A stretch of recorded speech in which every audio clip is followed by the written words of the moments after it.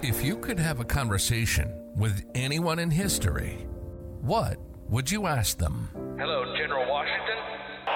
Good day, Miss Tubman.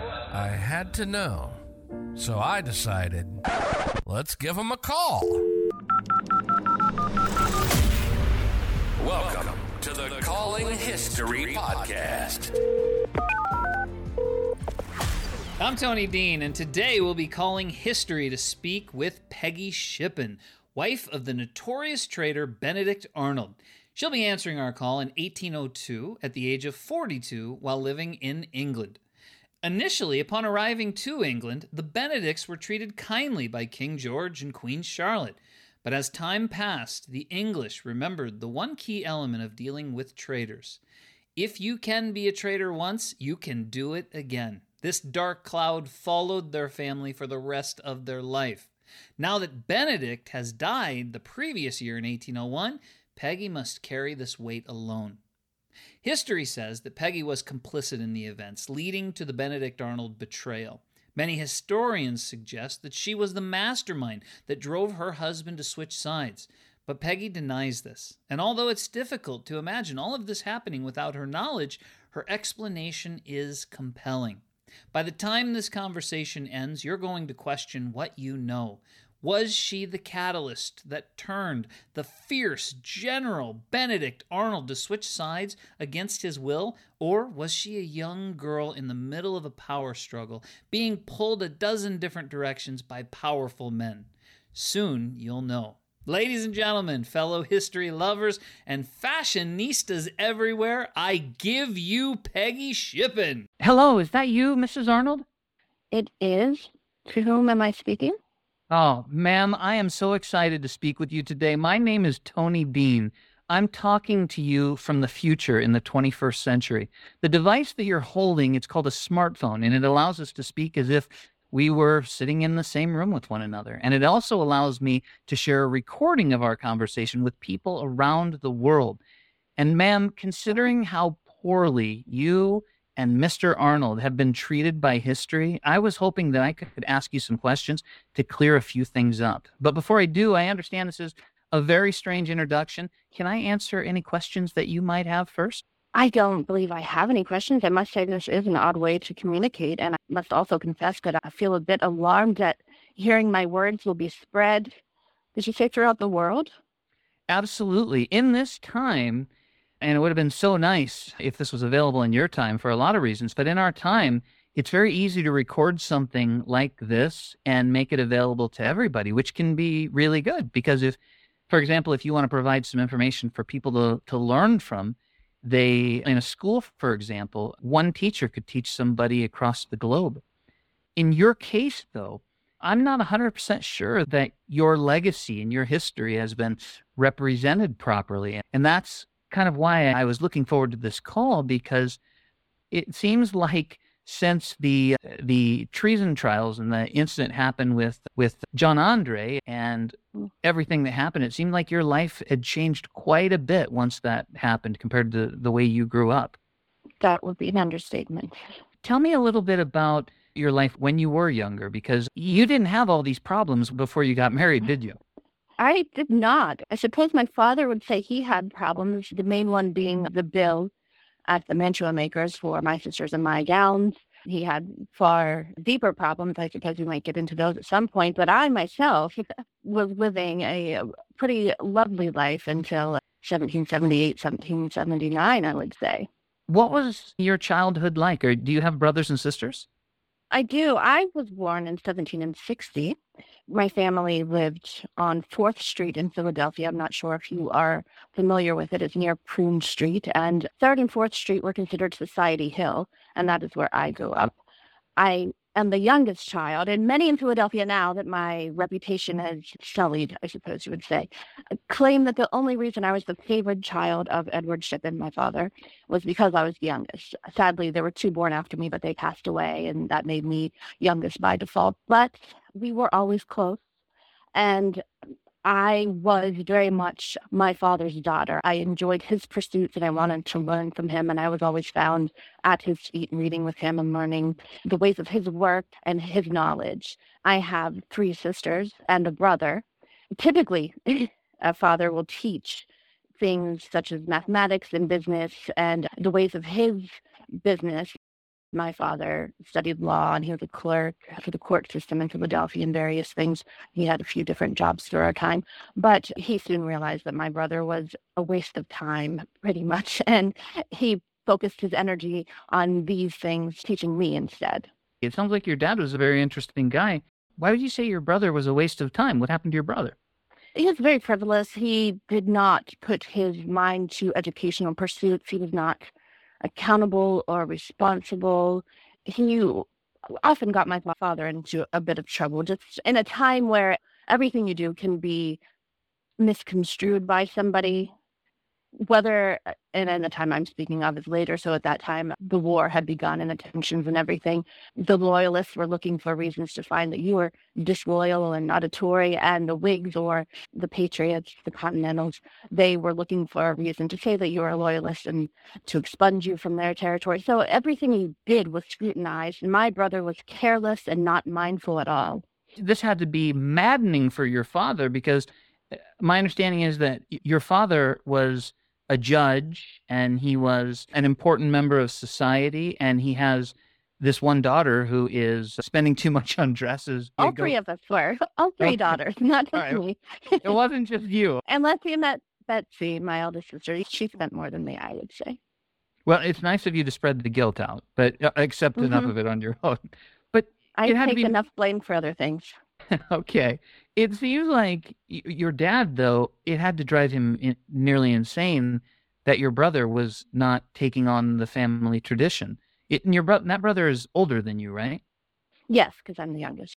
My brother, he did not live up to the Shippen family expectations at all. My father's side of the family was Quaker. Now, my father did not continue in the Quaker tradition, but that is a very austere and contemplative upbringing.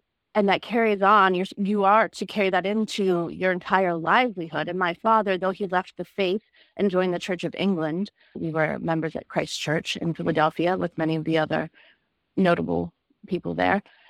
Though he left that faith and did not raise us in it, he still held tightly to most of those tenets, the ones that were deepest to him, and he found them important, and he did try to pass those on to us. And sadly, those things did not take in Edward Jr.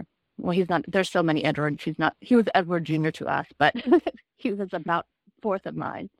Oh, he even had your dad's name. And my grandfather and great-grandfather. Oh. My gosh, that had to be... He did not, yes. I think he wanted to revoke that name from him at some point. Name him something totally Possibly different. Shippen as well. Yes. So when you say he broke away from the Quaker traditions and went to the Church of England, what did that mean? What are the consequences of that? Well, they're mostly, in Philadelphia, they're more called the Society of Friends. I've learned that many people outside of areas that have such congregations typically call them Quakers. I think it's a bit derogatory from what I understand, but I understand more people know Quakers, so I will use that term. When you break away from the Quakers, oftentimes there's a shunning process. His family did not hold it against him that he left the faith, though they were somewhat holding away at that time as well, I suppose. There's a lot of persecution for that sect, and so it's a difficult road to tread if you wish to stay in it. Some segments of society persecute them. I see. Okay. You were saying that your dad, when you were young, that you spent a lot of time with him reading, and he taught you, did you say mathematics and law? I mean, were you significantly more educated? Somewhat law. Oh, yeah, yes. Easily, yes. Younger and more educated. Younger and more educated. So what else did he teach you? I mean, was this normal to be teaching women at this time, those sort of things? No, a girl's education, typically around 11 or 12, their formal education of academics would cease, and their education would shift more toward lovely pursuits, I suppose, things that men find lovely in a woman, more of music, whether you're playing an instrument or singing, reciting poetry, anything, dancing, of course, anything that will entertain a man is what you typically get shifted towards, as well, of course, as household duties and being able to run a house properly. Those are what men have decided that we should learn at 11 or 12. While the boys go on, often they'll go on to school. Many of them would have left the colonies and gone to England. My father did not bother sending Edward to England, for he knew it was not going to be a worthy pursuit. However, most boys will, especially of our society status, they would be sent away to England to study whatever course, usually the family business. When you had said that a woman after 12, she has to learn anything that would entertain a man, I've never heard that phrase said quite that way. And it sounds like there was some tone in your voice like that you have some strong feelings about that. Oh, did you sense a tone? Well, I perhaps didn't have that tone when I was younger. However, through my journey, shall we say, I have learned that men's opinions of women determine who she is, truly. For a man seeks for women to educate herself, and as I said, things that delight him, whether it be keeping of the house or dancing and dressing beautifully, being able to play an instrument that tickles his ear, things of that nature. And then later in life, once she's grown, they'll say that women are frivolous and stupid, foolish things, for that is what our education is in. Yet that's what they determined we should be educated in. They did not allow us to have the further education and the more practical studies. And yet, even though they like to call us frivolous and silly and unable to lead because we don't have the proper education, because they disallowed it, yet if there's a time when a man who is of some kind of importance to society runs afoul of society, somehow that silly woman suddenly became a mastermind and is brilliant and can fool everybody, despite the fact any other time they would call her silly and foolish. I think I know who you're talking about right now. Yep. I'm talking about all of men, except for my father and men like him, actually. Your father's a good man, though, isn't he? He is. He did not view women as such. And there are men who see women as their equals. I actually know from speaking with them that Washington, His Excellency, treats his wife, Lady Washington, Martha, as an equal partner. And there are other men that live their lives that way. However, there are not enough of them who are so enlightened. And yet still even men like them, they may not quite see the use in educating a woman fully either, even if they do see her as an equal in some ways. Boy, what irony behind the fact that the men determine what they want women to learn that would lead them to be more frivolous as they got older, and then they critique them for it as they get older. That is the definition of Indeed. irony, I think. They pull our strings of fate and then they criticize us for them. Yes. Yeah. You mentioned Washington, General Washington. My understanding is that later in your life that you had some difficult run-ins with him and John Andre. But when you were younger, you spent time with Washington, I think. Did he spend time in your house with the judge? He did. And indeed, I never had a difficult. Did you call it a run-in? Is that the term you used? That's as good as any other term. I did not have any negative experiences with Washington myself, actually. Negative as far as our interpersonal relationship would go. Obviously, that situation involving my husband and John Andre was negative. However, my treatment by Washington in that time was wonderful, and I have never thought poorly of him. There's nobody that admires General Washington more than I. I've said that before, and I will continue to say it. Before he was General Washington, did he spend time with your family? Indeed, he did. I said I was born in 1760. Not much happened then, but it was becoming quite turbulent in our colonies at the time. By the time I was 14 in 1774, the Continental Congress was convening upon Philadelphia, and so many dignitaries that I assume, with the ease of which that you're using my name and the name of Major John Andre and General Washington, names that still resonate, hopefully, in this nation and the world abroad, those men were convening upon Philadelphia. And so I had the opportunity to spend time with them. As my father was a prominent member of Philadelphian society, they would come to our home for dinner and for discussions. Washington was among them. At the time, he was not General Washington. He was not His Excellency. He was merely the retired Colonel Washington from the King's Army. Wow. So who else of these prominent figures that you're talking about spent time in your home? Well, Benjamin Franklin, when he was in town, where he's always off and about, he would spend time at our home frequently because I had two grandfathers who were good friends with him. My father's father and then my mother's father as well, both were close with him. So we spent much time with Mr. Franklin if he was in Philadelphia, which tended to not be often at times. What kind of person was Dr. Franklin? Oh, eccentric, I would say, indeed.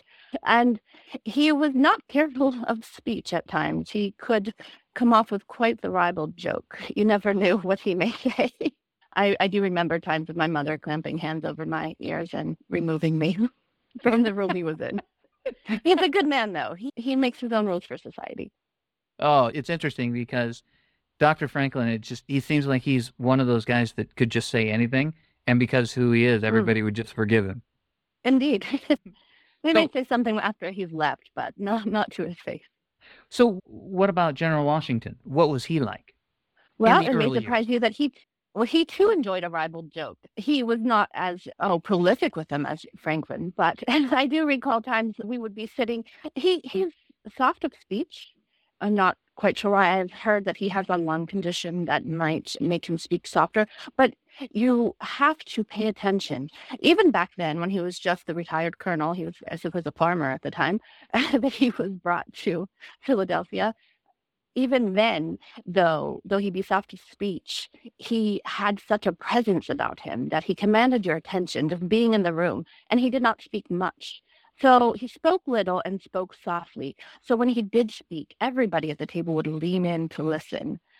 And it was quite amusing. At times, we always expected him to say something very deep and important. But there were times where he would speak and we would all sit aghast and shocked at what he'd said. And it's not because he said anything terrible. It's just that he had said a joke that he had heard at a tavern.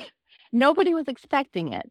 And we all sat in silence, which I suppose would make one feel self-conscious if you just told a joke and nobody is laughing. But then somebody would guffaw and another one would just fall in uproarious laughter and the whole table would end up laughing then. And the joke may not be that hilarious, but the fact that it came from him, it added so much to it. So I think that is something that people, because I hear people say he's very, what are the words they use for him? Just very, not cold, but not very warm or approachable. And I think that is an affect he's taken on as a military figure. But when he is with people he is comfortable with, friends, as we are, I suppose he probably does not consider me among his friends now, but still my father. He is quite warm and jovial and entertaining even. Not often, because he is quiet, but when he wants to be. Gosh, it's an amazing thought to think one day Colonel Washington is sitting at your table and you're telling jokes and laughing. And then, of course, you go through the situation that happened with your husband and him. And then he becomes president. And I mean, it's just to look back, you were sitting there breaking bread at some point. Did you even think that maybe he could rise? Did you think that he could maybe even rise to that level when you knew him? I don't know that I contemplated a leader other than a king, for we were living under the king at the time, and we were children of England, though we be so far away. At the time, even at the beginning of the Troubles in the War, the goal was not, even for Washington and the rest of the Continental Army, was not to fracture us. It was not for independence at that time. It was reconciliation, but a reconciliation on their terms. And since the Crown was not bowing to the terms that they had asked for, that they went to battle reluctantly, but they were still seeking a resolution, not a separation at first. So I don't think that I had even thought of him as a leader other than at the time when he was just the colonel there. I didn't think about it. He definitely had the air of leadership about him, and you could almost see something like an unseen force almost pushing him further. You knew that he was going to do something. At the time I was 14 and not fully aware of the politics and everything happening. I did not think of him as a general or a president, but it does not surprise me now. You just said something interesting, because you'd said that you were under a king and that everybody wasn't necessarily trying to break away and start their own country. But it kind of made me wonder if during that time when General Washington started to take a leadership role, if people wondered if we did in the colonies get independence, if he might be the king. Would you look indeed. at him that way? Is that the case? Oh, yes. Congress the Continental Congress, those men that elected him to be the commander-in-chief of the army that they elected to have, became both afraid of the army they created early on, immediately, and also him. You had men such as Adams, who was a big proponent for Washington to be the commander, suddenly not have warm feelings toward the military. Suddenly he was afraid of it. He did not want a standing military, which was a big ordeal for Washington to overcome. For as soon as he would train men at their time, their short enlistment would be up there, and they would be gone, and would have a whole group coming in. Because it was temporary, it was not mandatory, there were no mandatory terms, because Congress did not want that, because they were afraid of the army that they created. And even though we were fighting a war and we needed an army, but they were afraid that should we win, what might the army do? It may take these men out of power, and they didn't want to lose that. And they even became wary of Washington. They would call him, some called him a tyrant already. Some said that should he be a victorious general, that he would be a tyrant, which is entirely neglecting everything that they knew about him as a person prior to this.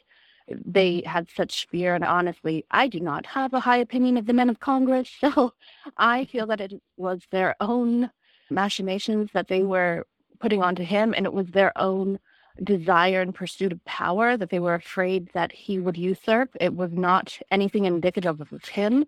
It merely reflected their own shortcomings and the darkness in them, I would say. I suppose that people would feel like when they looked at the way that the monarchy was treating them in England, that you just don't want to get rid of one king to get another one. I mean, I could see that where you'd be afraid like that.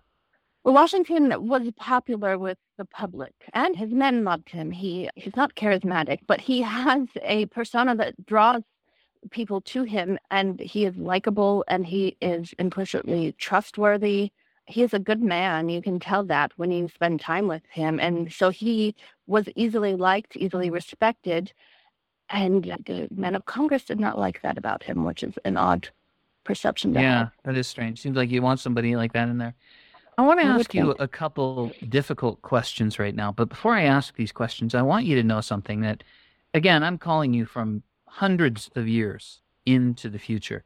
The only thing that you can do by telling the truth right now is just clear up your legacy for the people that maybe would label you as a spy or a traitor or a villain in history. So when I ask you these questions, none of these are meant to be rude or to attack you. It's just I'd like for it to be clear so people can know who you really are. You had mentioned earlier, you were talking about loyalists and patriots. And where did your family fall? Where did you fall? It is indeed a hard question, not because of the truth angle, but it is difficult in the complexity of it, I would say. We were neither. When looked back upon from the future, people tend to see things as black and white, one side versus the other.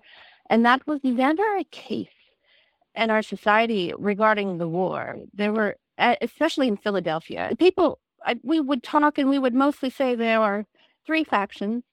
There are the loyalists who, of course, want to remain loyal to the king and stay a part of England. There were the patriots, the Whigs, the rebels, whatever you'd like to call them. And they were the people supporting whatever the Continental Congress was doing, whatever Washington was doing. And then there was a third of the population who did not have a take on either side. Perhaps they leaned one way or another, but not strong enough to fully identify as that. And mostly they just wanted whatever would be best for them and their family. So we truly fell into that last category. My father, though we are labeled as loyalists, and we were labeled as loyalists from the start, we were not. We never did take a side. As I've mentioned, the men I've mentioned at our home are the leaders of the Continental Congress, of the Army. We also had other people in our home as well. When the British occupied us, we had the British officers in our home. When the Continental Army came back through and was occupying Philadelphia once more, we had their men in our home. And I married one of them. I married the most successful general they had. That is not a loyalist way of thinking, and we truly did not have a side. My father went out of his way to not have an appearance of a preference either way. Partially that is because, maybe largely, because of business dealings for He did not want it to affect his business. It did affect his business. Not taking a side truly affected him to almost impoverish him at one point. But also because of his upbringing as a member of the Society of Friends, or Quaker, as I said, they do not get involved in politics. They do not get involved in war. And so I think that was deeply rooted in him not to become so involved with either side. But truly, we weren't on either side, though from the start, they claimed we were loyalists. So you weren't on one side or the other. It is interesting that you had British soldiers in your home, and then, like you said, you had patriots in your home, and then you married one. Before you met Mr. Arnold, you met John Andre before that, correct? Well, actually, I met Benedict Arnold around the same time I met Washington at the age of 14. Incidentally, John Andre was also in Philadelphia at the same time. I did not meet him at 14, though, but all three of them were together in Philadelphia at the same time. What was his rank, by the way? Is it Major Andre? Major, yes. He became an adjutant general for Clinton. Oh, he did become a general. Okay. Well, Adjutant. when you spent time with Andre, what was your relationship with him? Because history seems to think that you had a very strong, secret, romantic relationship that involved some spying. What was your relationship with him? You do ask difficult questions at times, don't you? Forgive me. I would say also in my time, there were not concurrently, not when he was in Philadelphia, there were not rumors about us, but afterwards there were rumors that there was a relationship of a romantic nature. There was not. I don't know what society is like. I don't even recall what year you said it was, but I know you've said it's hundreds of years in the future, and I'm trying not to think on that right now. It makes no sense to me, nor does this device, but I don't know how people interact in your time, but in our time, at least in Philadelphia, and I know in Virginia as well, for I spoke to Virginians, I know they are very flirtatious as well. And so, yes, there were flirtations. There were balls. The nice thing with that about the British occupying Philadelphia is they brought back levity and fun and merriment, which the Continental Congress had banned from Philadelphia. The British loved to have a good time, so they brought balls back. So there was a ball almost every night of the week at times. There was definitely one every Thursday at Smith's Tavern where we would all go. But even more than just that one specific time of week, there were several. And then if there was not a ball, there was a gathering at General Howe's, the home he was occupying, or Andre's, or even my father would have people over. There was much time to spend time together, and we entertained ourselves by being flirtatious in nature. It did not mean anything. If anything, if he was connected with anybody romantically in Philadelphia, it was Meg Chu, my good friend. They had more of a romantic relationship. They were more of the ones that you would see together, paired up more often. Of course, we all switched dancing partners and things like that, but they tended to be together more often than not. So you absolutely did not have any sort of serious behind-the-scenes relationship with Mr. Andre? Serious? No. Just flirtatious? No, not at all. Yeah, very fond of him. He's a wonderful man. You rarely meet a person as skilled in so many different areas as he, and so learned, a polyglot. He also had several different professions. He's so skilled in so many different things, and then just the artistic nature about him. And it is no secret that he is one of the most handsome men that you'll ever see as well. I and every other girl in Philadelphia fancied him, but we were nothing more than close friends. So when you say he was a very interesting man and you described some of the interests, I mean, what was he like? Was he charismatic, or was he, Yes. I mean, was he flirting with the women all the time? Oh, yes, all of them. All of All them? of the good society ladies, not all of them, but all of the good society ladies. He was very flirtatious, but he was respectful. He was not a cad. He was not anybody that you had to worry about. My father had him in our home. Often he would not if he was a man of poor quality of character. He was a man of good character. He did enjoy the flirt. He enjoyed to dance. He enjoyed attention, and just as we all do at times. But he was a good man, of good character, very charismatic. He was a writer of music, of poetry, of plays. Everything. He was an artist. He was a musician, a director, an actor. I don't think there's anything the man could have done. And had he only lived longer, I can't ponder it. It breaks my heart too much to think of what he might have accomplished. Even the Continental officers wept at the loss of him. Really? They don't do that for an enemy soldier. Yeah. So do you recall where you were when you found out that he was being hung? I was in Robinson House. I had no other place to go. I was somewhat a prisoner at the time. How so? Well, Robinson House is at the property of West Point. It's where we stayed briefly. I did not arrive very long before everything happened. That was the home we were to live in. Arnold had gone ahead of me, and he had taken command of West Point. And I arrived, I left Philadelphia September 6th, 1780. And a week or so later, I arrived, I'd say, at Robinson House, maybe a little bit longer. We had the baby with us. Our baby also was named Edward, just to add another one. But I had not more lived Edwards in your life. More Edwards. Yes, we can't have enough. We had to make up for the last one that did not do so well. We were at Robinson House, and that was our home. And that was where Washington came that fateful day with Lafayette and Hamilton and those other officers. I suppose you'd probably like to ask this more in depth, but that's where I was when they found out about the treason plot. And so by that very nature, I was not allowed to leave until they said so. Oh, I see. That's why you were a prisoner there, because they found out about the plot and they said, you're going to stay until we get this resolved. Yes. Let me talk about West Point for a minute. When it comes to West Point, and obviously we're getting into the very serious events that it seems like completely changed the direction of what your family's life would be.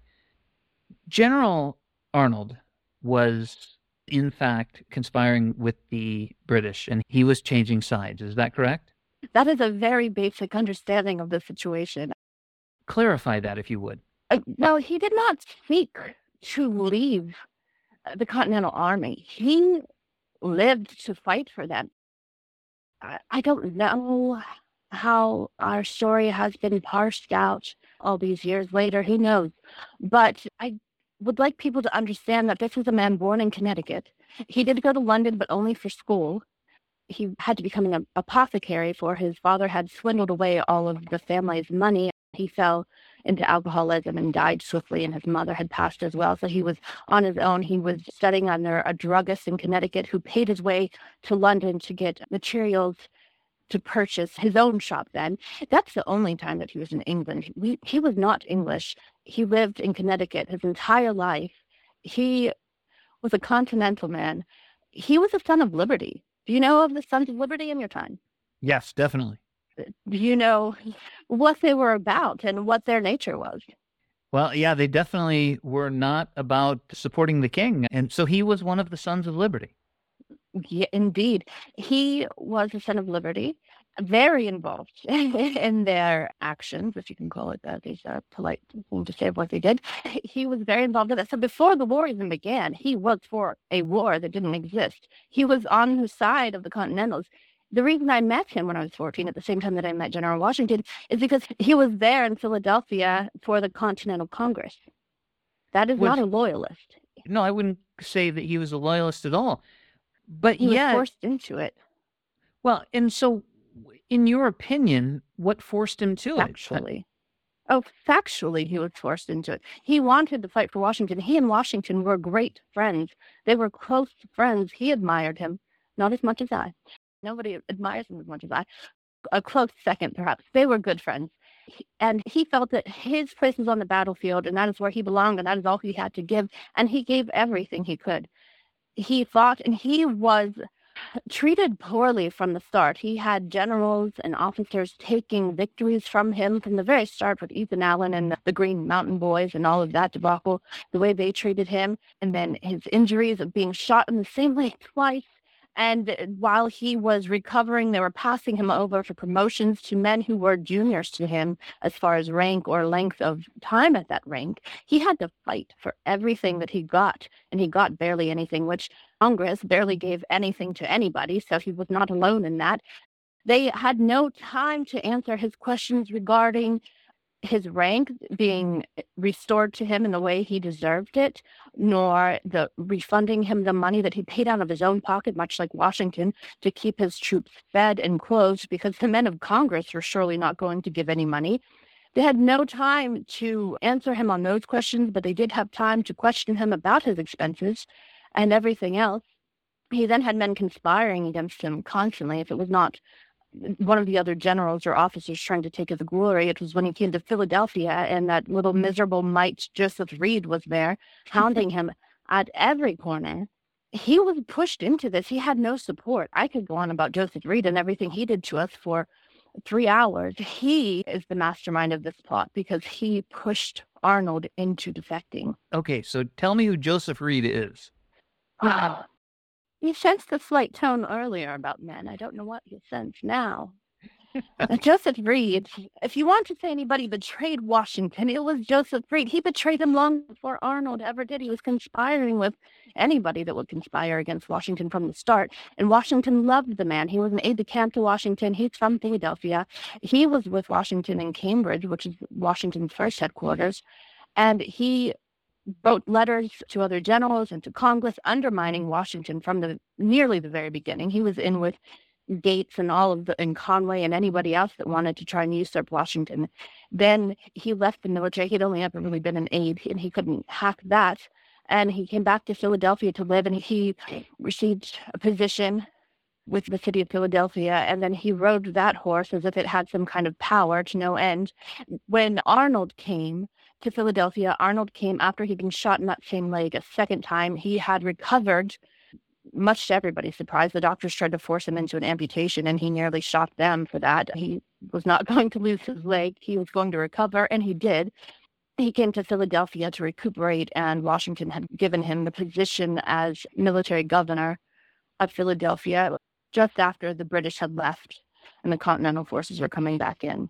From the start, Joseph Reed followed him and hounded him and tried to find any kind of misdeed on his part and began twisting every action Benedict did. He was accusing him of all sorts of crimes, different military crimes. One time, Benedict asked his aide to fetch him a barber. He needed a haircut, and there were strict grooming standards. He had just come. He did not know who could do such a task, and so he asked an aide who'd been here to go fetch him one. Joseph Reed filed legal charges on that account for a general should not be having a military man fetch a civilian to work for him. He said he was enslaving the civilian population, something absurd. And there were so many things that he went after him about. He hounded us to the point where he moved in next to us, which I would never believe was not purposeful to just harass us. We'd only been married a couple months, and that was not a good wedding present to have that man move in next to us, a man who's been harassing you all over the city. They even, at one point, they were commandeering a house that my aunt lived in. They carried her out on a chair.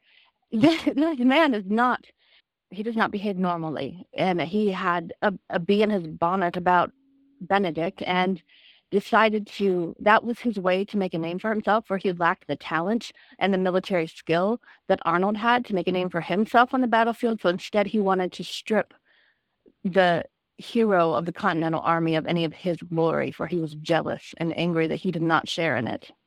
He sounds like an awful man. His wife as well. I hear you calling your husband Benedict, and then sometimes you call him Arnold. Do you call your husband Arnold? Yes, and at times General. Whatever I'm in the mood for. Oh, all right. So anyhow, you said his wife was awful too? She was just not kind. She was from England, straight from England, and yet Reed was not considered a loyalist. It's odd that he was trying to usurp the commander of the Continental Forces, and he had a British wife. That seems fishy to me, but nobody raised a brow at him. Even Washington found his letters besmirching Washington, and Washington still didn't do much about him yet. General Washington seems like he makes great decisions very often. How does he miss somebody like Joseph Reed and treat him so well, and then treat Mr. Arnold so poorly? Indeed, I don't know. I cannot answer that. And I can only imagine that he is in a difficult position. I think he's always in a difficult position where he had to be president after, and he just wanted to be at home, from what I understood. And he was thrust into a great position. He had to create an army out of farmers and merchants and vagabonds.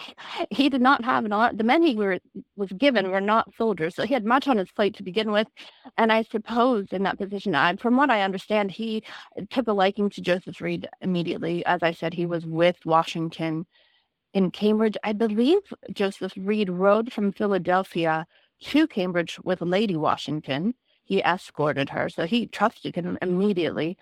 And he read his letters to Gates saying that they should replace Washington. And he did nothing about it. He didn't speak to him for a while, but he was fine with him after, for he was conversing with him about Benedict often, from what I understood. And he did try to help Benedict. His hands were tied by Congress. And Reed was leveraging Congress against Washington. From what I understand, he was threatening that the city would not cooperate with Congress on any military actions until they stripped Arnold of his titles. It was very personal for whatever reason. I don't understand what caused it, but it seemed very personal to me to just pursue somebody so stringently. I wonder if this was some of the reasoning behind this might have been some of the same reasoning behind why your husband received such poor treatment. Your husband was an extraordinary general. Everybody in this time knows that. In fact, I think that if he had not switched sides, whether it was right or wrong, I think that his face would be on our money now, because your husband... Your face is on your money. Yeah, we do have faces on our money. Is it a continental dollar? For in our time, there's a saying, it's not worth a continental, because the Congress botched that so terribly that the continental dollar went down in flames, truly. It's this whole debacle. The money was falling then. Was it becoming worthless? Yes, at that same time when Arnold was feeling put out by the military, also everybody was losing their money. It was a very stressful time. Well, the thing I was saying about that is, I wonder if Reed was jealous of General Washington in the same way that some of the other generals were jealous of your husband, and that caused them to try to undermine them in both cases. Indeed. That's what I said. I believe that he was jealous of the successes that Arnold had on the battlefield. He was a man who had ambition but did not have the skill to achieve those goals that he had, or to achieve anything close to what Arnold had achieved. So your husband died just a couple years ago, didn't he? Or was it last year? He did.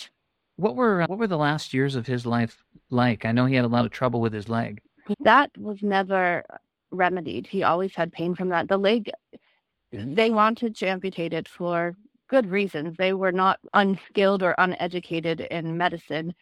He refused, and I understand why he did, but he suffered pain his entire life. Indeed, it was a few inches shorter than the other leg. So he also had a hobble and had to use a cane often. It was weak. He was out of service for a long time. In fact, ironically, he started to seek West Point, for he thought it would be fortuitous for him, and Washington was going to give him West Point, and then suddenly decided to give him a field command again.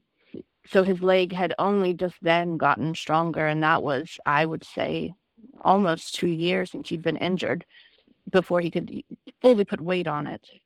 And then it plagued him the rest of his life, and the older he got, the more it hurt, which I understand happens with many injuries or wounds. They seem to come back to haunt you later in life. But his never did stop hurting. Never went away. Was your husband the kind of man that belonged on the battlefield? Oh, I believe he was born for it. Yes, did he enjoy it? He believed he was born for it. Yes, he lived for it. He loved it. And he loved serving under General Washington. He did have hurt with Washington after he did not defend him in all these conspiracies made by Joseph Reed and these false charges. That did drive a wedge between them.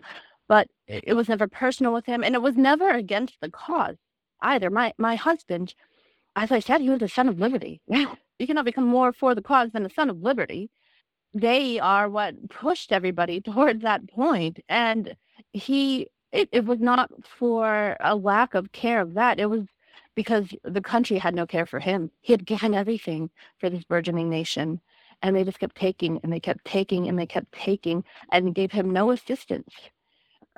People like to blame me for what his actions as some sort of mastermind of the plot is what I've heard. But he came to me a broken man. He was broken in body. He was broken in mind. And he was broken in spirit. And that only continued once he came to Philadelphia.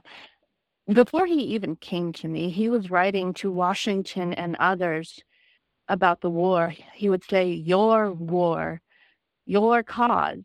He used to say, prior to that, he would say, our war, our cause. Before he came to me, he had already changed his speech to exclude himself. It was no longer his cause.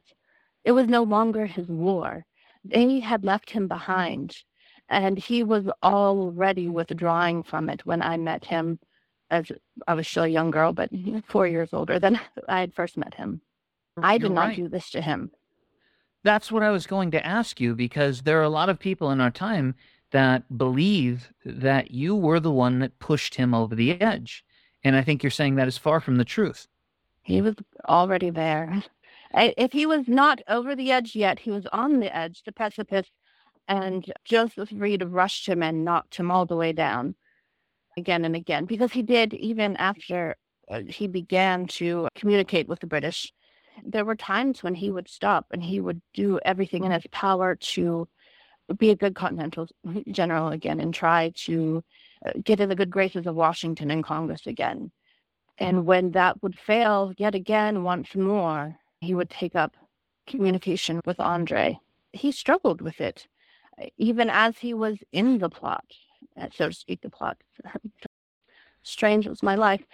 Even in the midst of it, he struggled with it and would go back to Washington and the Continental Army. That is what he wanted. His heart was there. They just kept rejecting him and not giving him anything that he was due and owed and what was his rightfully. Unfortunately, in our time, and I know you won't like hearing this, when people say the name Benedict Arnold, it's not just a name. It describes somebody that has switched sides. It describes a traitor. It's a thing now. It's not just a person or a name. And I guess there are a lot of people that probably felt that they did not get what they deserved, and yet they didn't switch sides. For example, Paul Revere didn't quite get exactly what he wanted either, but instead of switching sides, I don't know if he could have anyhow, he went a different direction, and that is he just went into business and just let the water roll off his back. But Benedict Arnold, didn't he take a huge sum of money from England? From the king? He did. Okay with that? At that point, I was. He tried. I'm not sure what Paul Revere sacrificed for the war, but my husband was out on the battlefields leading men. He was being shot numerous times and wounded and ill.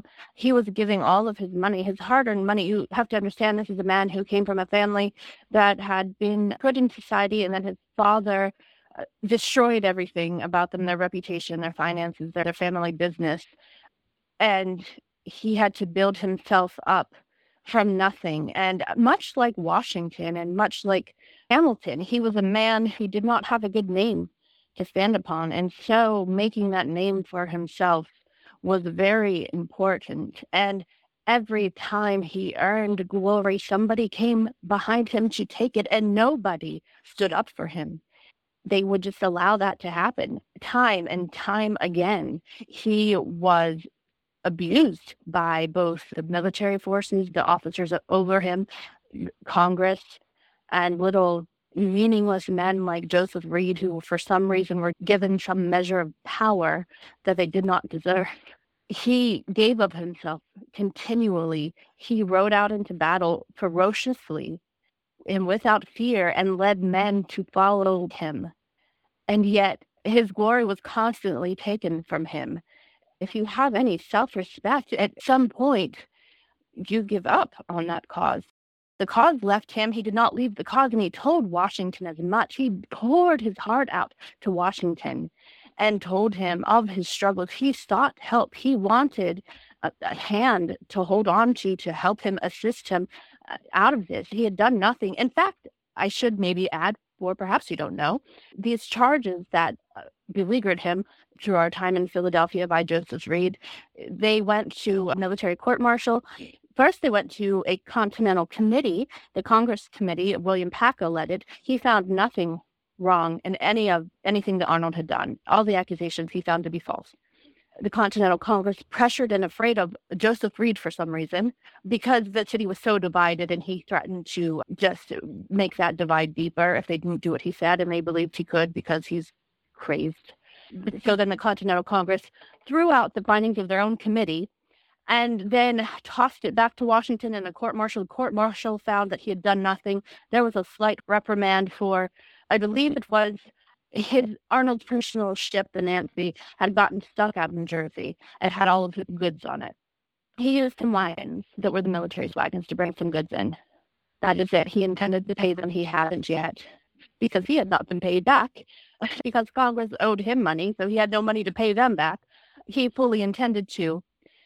Washington and the court-martial found that he did not mean to rob from the government nor the army nor misappropriate their goods and wagons and such, but still it was not the best decision, is all they said. And so there was a slight reprimand in that nature. That is the only thing that they found against him after all of this harassment. So he was innocent of those charges. And he desperately was begging. And even after that was found, Joseph Reed did not leave him alone.